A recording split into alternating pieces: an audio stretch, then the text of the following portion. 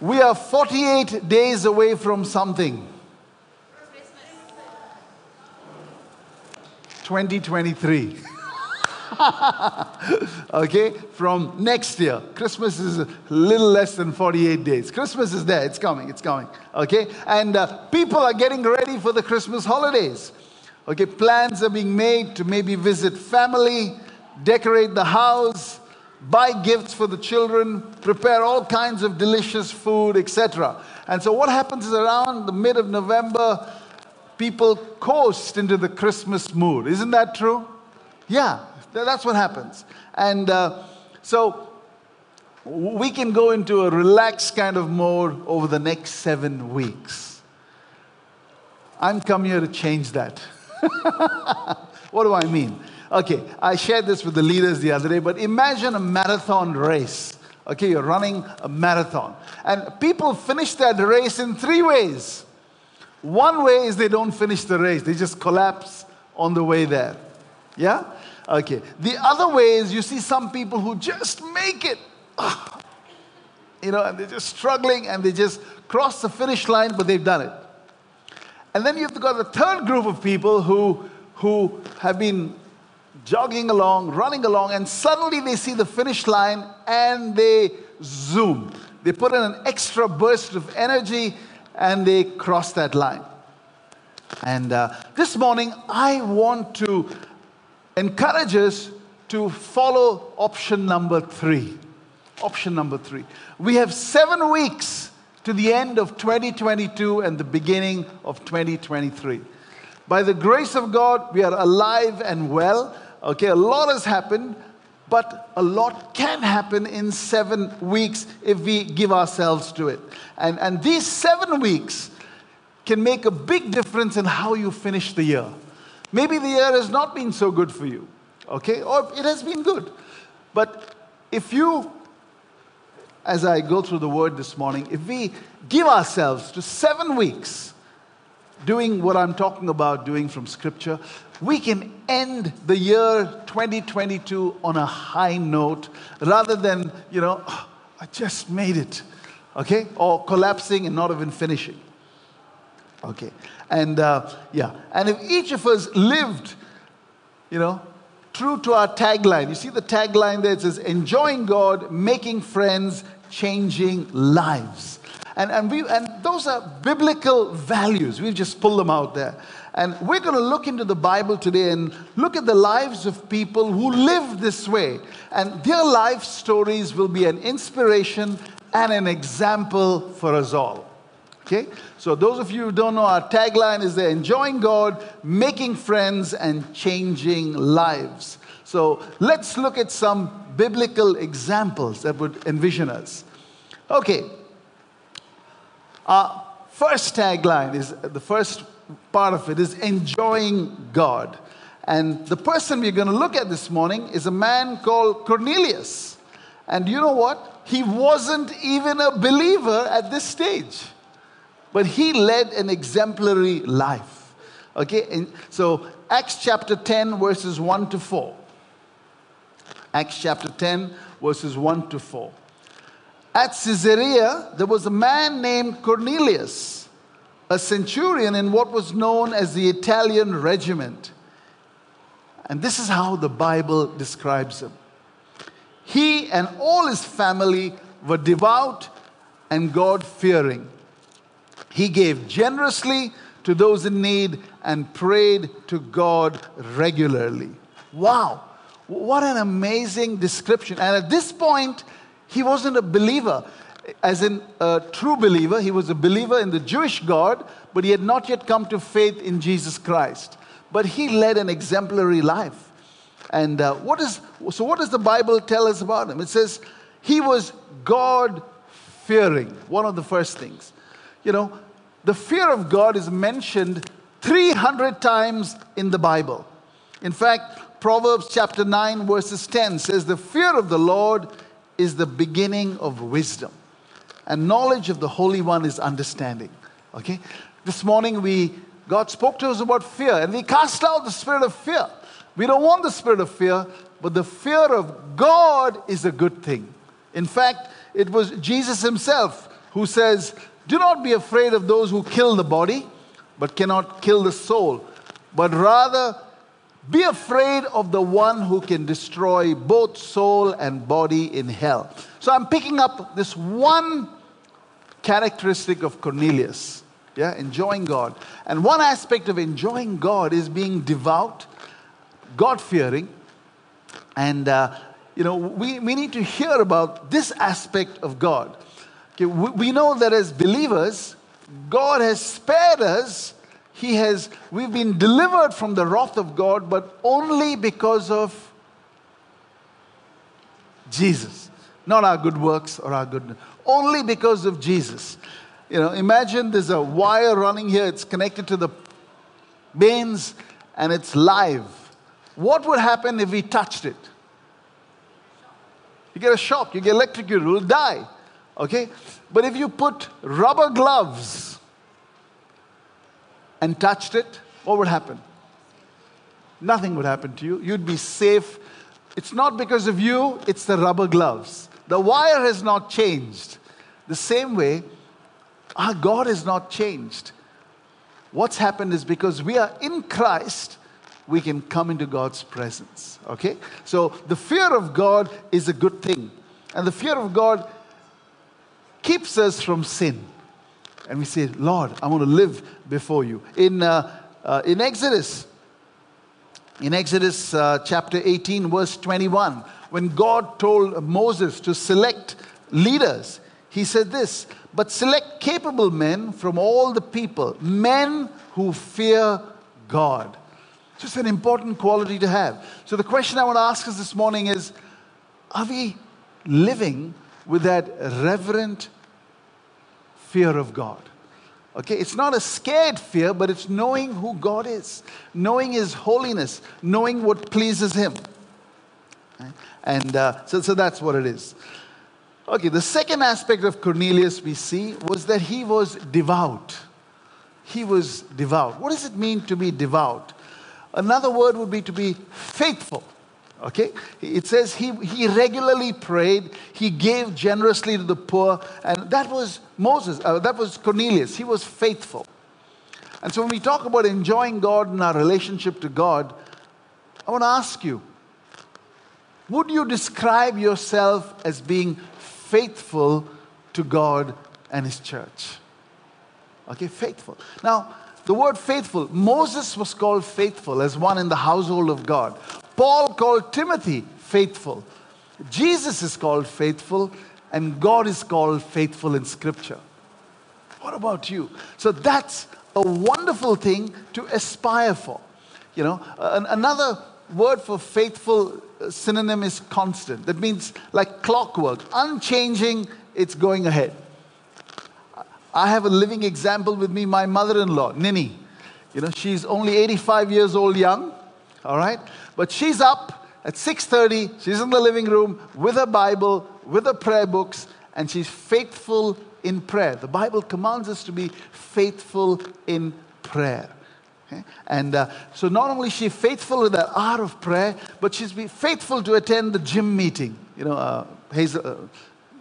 Michelle told us about the gym meeting, the living room, the prayer meeting. And it's not because she's got nothing else to do, but she's been doing this all her life. She's cultivated being devout like Cornelius, being faithful. And so let me encourage us this morning. Will you be faithful to the things of God? Maybe you've been faithful to coming to Sunday meetings. That's great. But you've not been part of a gym. Now, the application I've put for all these different points is called +1. Not the phone, 1+, but +1 is this. What it means is you're saying, I've been doing this. We are all at different levels. So we are not comparing ourselves with somebody else. We're saying, this is where I am at. I'm going to up my living. So if I've only been coming on a Sunday morning, I'm going to say, I'm going to be part of a gym now. Or if I've been part of a gym as well, say, hey, I'm going to be part of the living room and the weekly prayer. And so your +1 your behavior with the different opportunities to be faithful and devout. So aim to do something you've not been doing yet. Okay? And the basic thing I'd say is your devotional time each day. You see, Cornelius was devout. God sent an angel to speak to him. Wow. And that angel said this in chapter 10, verse 7. Sorry, verse 4, second part. He says, your prayers and your gifts to the poor have come up as a memorial offering before God. Wow. Because of Cornelius' faithfulness in prayer, God sent an angel to meet with him. Amazing. Okay? So the first point this morning is enjoying God. Next 7 weeks, can you make some sort of commitment to say, look, I'm going to be faithful. Maybe you've not been having a quiet time every day. So I'm going to be faithful in meeting with the Lord each day. Or maybe you've been doing that, but you've not been part of a gym. So I'm going to be faithful and be part of a gym. You know, maybe you're part of the gym and you enjoy the barbecue and the other wonderful food that they dish out of the gyms. You know, but you're saying, I'll be part of living room or the prayer. You know, so you're +1. All right, let's look at the next one. The second thing in our tagline is making friends. Okay, making friends. Christianity is not a religion, but it's a set of relationships. You come to faith in Jesus Christ and become a child of God. That's how we become children of God. And then we are adopted into God's family and we have brothers and sisters. And there are 2 types of relationships we need to cultivate, you know, apart from our relationship with God. It's our relationship with those in the family, look at one another, with these people around us, and those who are not yet in the family. And we're going to look at a couple of examples in Scripture. Let's turn to Acts chapter 18, and we look at Apollos, and we look at Aquila and Priscilla. In Acts chapter 18, verse 24, it tells us about Apollos. Meanwhile, a Jew named Apollos, a native of Alexandria, came to Ephesus. What kind of a man was Apollos? He was a learned man with a thorough knowledge of the Scriptures. Wow.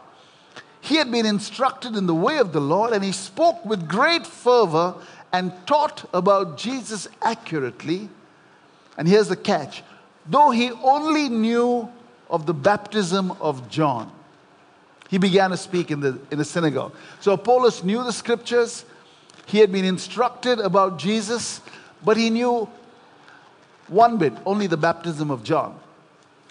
And so he was a believer.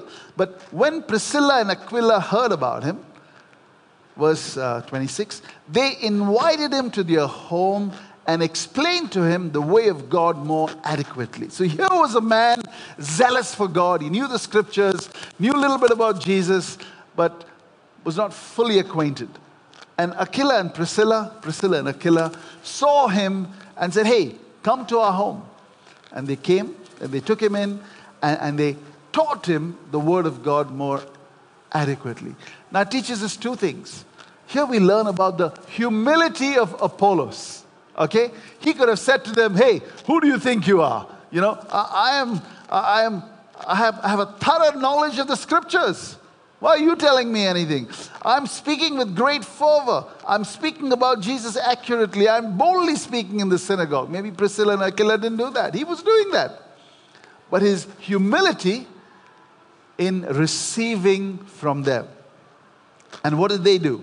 Okay, they instructed him.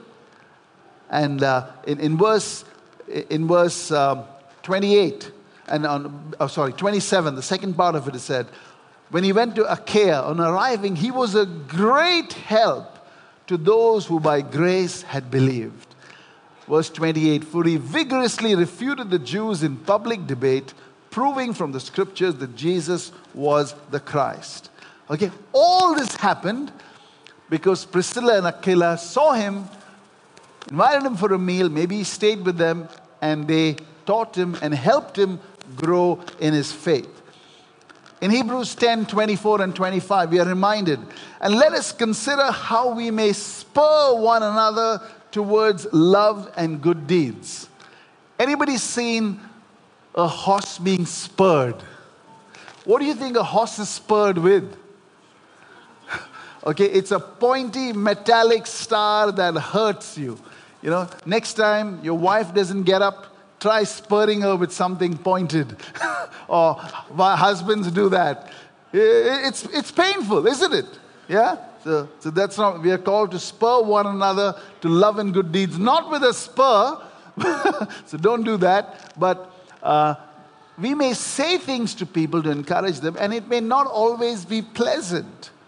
That's the point there. That there is a little bit of pain involved. Okay? So we'll look at that. So it's great to eat together, have barbecues together, but let us also encourage one another towards godliness. That's the point of meeting together. So what has God, so when we come together, you know, at the end of the meeting, many of us will go out for lunch together, and that's great, but start talking about spiritual things as well. You know, hey, what's been God speaking to you lately? Or, you know, what's a book that you've been reading, or a sermon that you've heard that has inspired you? Well, what can I pray for you? What are you struggling with? Or you could say things that can spur a little bit. Have you considered serving in the church and doing something? You know, or are you aware that we meet for prayer as a church every week? Yeah, so things like that. Ephesians 4:15 says this. Instead, speaking the truth in love, we will grow up into Him who is the head, that is Christ. Okay? So we are called to speak the truth in love. So if you see somebody, you know, who's been part of Word of Grace, but they're not involved in, say, serving or anything else, or hospitality, it'd be good to speak the truth in love and say, hey, you know, you've been part of the church, but are you playing your role? You know, this is something that you could do. All right? And that is the kind of spurring that is needed. It's a little bit painful, but remember, it says here, speak the truth in love. Now, before you go out and start speaking to everybody here, I want to tell you the illustration of a bridge. You know, a bridge connects one point to the other. Okay? Now, what can go on that bridge safely depends on the strength of that bridge. Isn't that? We know that only too well from Gujarat. Yeah? 140 people died because the strength of the bridge was not enough. Okay? Now, what bridge are we talking about? We're talking about the bridge between, that's a relationship between you and that person. So before you can walk on that bridge and talk to them, okay, make sure that there is a sufficient relationship that can take the weight of what you're going to say. All right? So first build the bridge, then spur one another towards love and good deeds. So don't go up to some total stranger here this morning and say, hey, you should be here at 10:30. You know, or why didn't I see you at the prayer meeting last Sunday? You know, so don't do that. Build the bridge, build the relationship, okay, and then speak the truth, but in love. All right, let's move on. So that's the second one. Okay, so think about this. Plus one. Who will you schedule a coffee, a tea, a lunch, a dinner with somebody in the phone, or somebody in the church, maybe on the phone? And will you invest in them, in inquiring about them? How are they doing spiritually? How are they doing otherwise? Can you pray for them?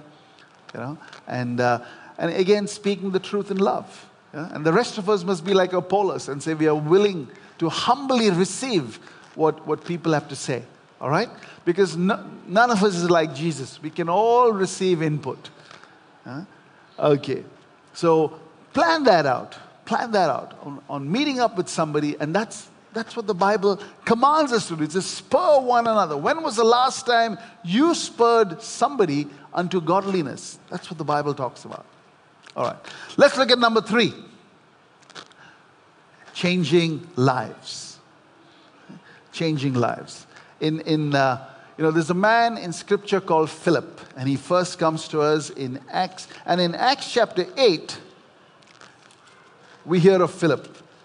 Philip and the Ethiopian eunuch. Remember that? Yeah? Philip and the Ethiopian eunuch. Not our Philip here.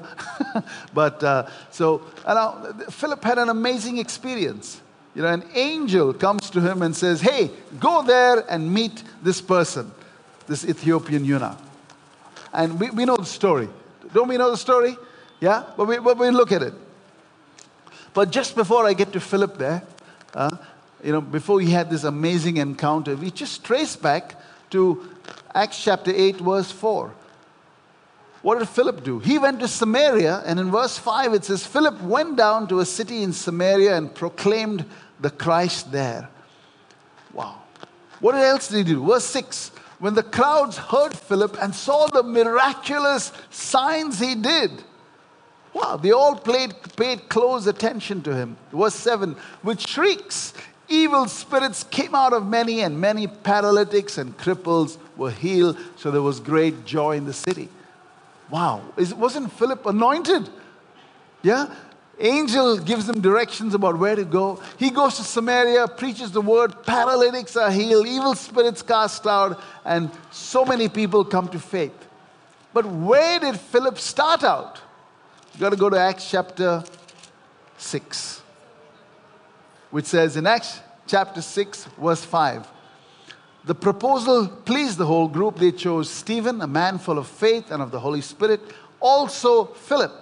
What did they choose them for? To serve on tables. Okay, to serve on tables. Philip became this great leader and was used greatly by God, but he first set out the chairs. And that is something I just want to underline once again at Word of Grace. That's the biblical way of operating.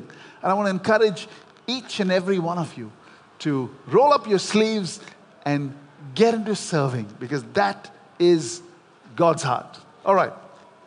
So let's see what happened with Philip. We're going to look at this in a little more detail. So in Acts 8, verse 26, an angel of the Lord said to Philip, and Philip obeys him. So that's what he does. And in verse 29, so Philip goes alongside this chariot. So I don't know how it was. The chariot was going, I don't know what speed it was going, but Philip kept pace with it. So he did it. And he was so close to the chariot that he could hear this Ethiopian official. He could hear him reading the book of Isaiah the prophet. So Philip heard the angel. Verse 29, he heard the Holy Spirit. The Spirit told Philip, go to that chariot and stay near it. So he did that. And then what did Philip do? So Philip started asking questions. So he heard the guy reading and he says, excuse me, I know you're reading. Do you understand what it says? That's what he did. He just picked a conversation with somebody. Okay? That's what he did. Asking questions. And then the guy says, how can I unless someone explains it to me? And so he invited Philip to come and sit next to him. So Philip starts by asking questions, and he takes up the invitation and sits with him. And they continue reading scripture. And then we see in verse 35, then Philip began with that very passage of scripture and told him the good news about Jesus. All right? An amazing, amazing story. How did it start? It started with Philip waiting on tables and then preaching the gospel. God sent an angel to guide him, and he obeys. And then he goes to this person and he just starts asking questions. Takes up the invitation, and then at the opportune time shares the gospel. Okay. That's how we need to operate. Okay? So here's a person who was not yet in Christ. And next month, on the 18th, we are having our Christmas Carol Sunday. Don't wake up on the 17th and say, I've got to invite somebody. Okay? Today. Look, prayerfully consider, Lord, who shall I call? And that's where that enjoying God is. We are connected to God. God may send you an angel. I don't know. Let me know if He does. All right, because he sent Philip an angel to direct him. But don't wait for the angel. Okay, we have the Spirit of God within us, and say, Lord, who do you want? The other day I went for a meeting and I saw somebody and who's not a believer yet, and I felt in my heart I need to get in touch with that person. Okay, so I want to encourage each of you. Okay, God wants to use you to see people saved. Okay, and so say, God, who do you want me? So start praying. Make a list of names. One name is not enough. You need 10 names. Pray for them that you will get an opportunity. Okay? And you can ask them questions. They'll invite you in. You may get a chance to share the gospel or invite them for the meeting, but do that. We see the other example of changing life. And the eunuch's life was changed. He got born again, baptized in water, and it says he went away rejoicing, probably filled with the Holy Spirit. The other example in Scripture of changing lives is John chapter 4. Jesus himself in Samaria. Okay, in John chapter 4. And it tells us there that Jesus was in Samaria. And in this case, he was all alone. I can't understand the admin of this group here. Okay? They've gone to Samaria and they're all hungry and they need to get lunch. There are 13 of them. 12 of them go to bring lunch. And Jesus is alone there.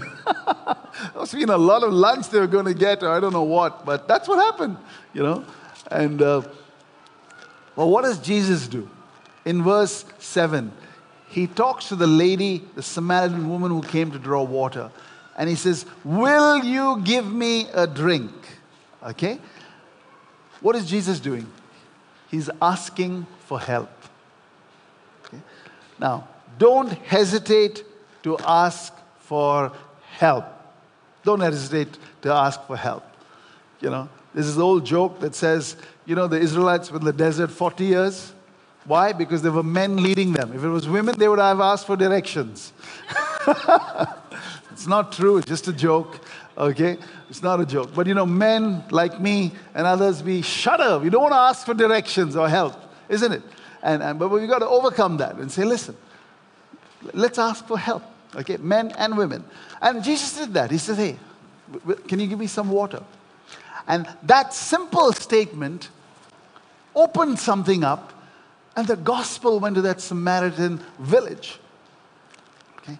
And look at verse 39. Verse 39 says this of chapter 4, John chapter 4. Many of the Samaritans from that town believed in him because of the woman's testimony. Wow. And then it goes on to say in verse 41,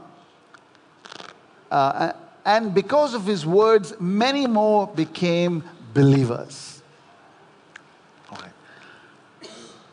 So God has placed you on this earth. He has gifted you. He has provided for you. And it's because he's got a purpose for you. And part of that purpose is this, to share the love of God, to share the gospel with people. That's his purpose. We have a great responsibility upon us. Will you +1 on changing lives? Will you say, okay, I'm going to make a list. Make a list of people and start praying for them that God would touch them and draw them. Okay? And look for opportunities to initiate contact with them. That's it. And God will do something. And then invite them for the Christmas Carol Sunday. And continue to pray that God would break through into their lives. Okay? Because the same God who's such a God of love hates sin and will punish sin one day. Okay, that's the other side of it. Only if you have those rubber gloves in that sense, if we are in Christ, will we be saved. Okay? The whole world is not going to be saved. Remember that. Okay. All right, in conclusion, imagine if you make those changes in your life, 3 changes over the next 7 weeks, whatever it is for you. Okay? Just think for a minute. You're going to do one thing in each of these things, enjoying God, making friends, and changing lives. Just one thing. 7 weeks you've got to do it. Do you think you will have progressed as a Christian? Yeah, you will have. And imagine if all of us do it. Imagine how it'll be here. This church, this Asharvad Hall will be filled before 10:30 a.m. All right? Suneet would be saying, please don't come for the setup. We have too many people. Yeah. Imagine all of us taking people out for lunch, and sharing our lives, teaching, praying for one another. And imagine us reaching out to people who don't know Jesus, serving them, asking them for help, praying for them, inviting us to our Christmas carol service. It could literally be heaven on earth. What's stopping us? We have a spirit, and your spirit is saying yes. We have a soul, but we also have a body. Okay? And that body, that flesh of ours, is a bad. I mean, look at 1 Corinthians 9:27. See what Paul says. Paul says, I beat my body and make it my slave, so that after I have preached to others, I myself will not be disqualified for the prize. So a simple way to follow through on this is you have to beat your body. So after this meeting, go and get a nice stick. Okay, and remember it says beat your body, not somebody else's body. Okay, so don't beat somebody else. But Paul said, I beat my body, I buffet it, I make it my slave, because that's how it is. We're weak. Our spirit wants this, but the flesh is weak. And so here are some thoughts. We can do some things to help us. One of the things that helps us is when we are accountable. Yeah? And so, for example, on your gym group, you can share a verse, something that God spoke to you in your daily devotions. You can encourage people to say, hey, come on, let's all be part of living room, or the prayer incense, the prayer time, or the prayer here before the meeting. So that we are spurring one another towards love and good deeds. Maybe you can say, okay, come on, let's see how we can help out with serving and doing different things. And holding one another accountable. Maybe you can go to somebody and say, I'm struggling in this area. Will you hold me accountable? Ask me whether I'm going to do this, and that.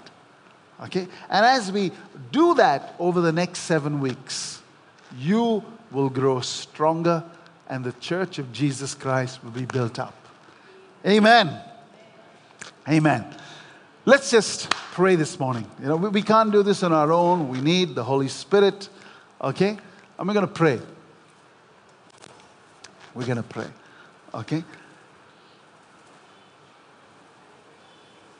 Okay, but before we pray, I'll say, if you have thought of one thing at least you're going to do, and you're saying you need help in that, would you like to stand? We'll pray for that. One thing you're not doing right now, but you're saying there's one thing I'm committing. Think of one thing that you're going to do. One thing. Okay, because it can just be a sermon and we're gone. But look at one thing that you're going to do, and you're saying, Lord, I want to do that. And you're standing up as a sign between you and God and saying, I'm going to do it. All right? One thing. You're going to pray for that. Oh, Lord, thank you. Father, Lord, I pray for us this morning.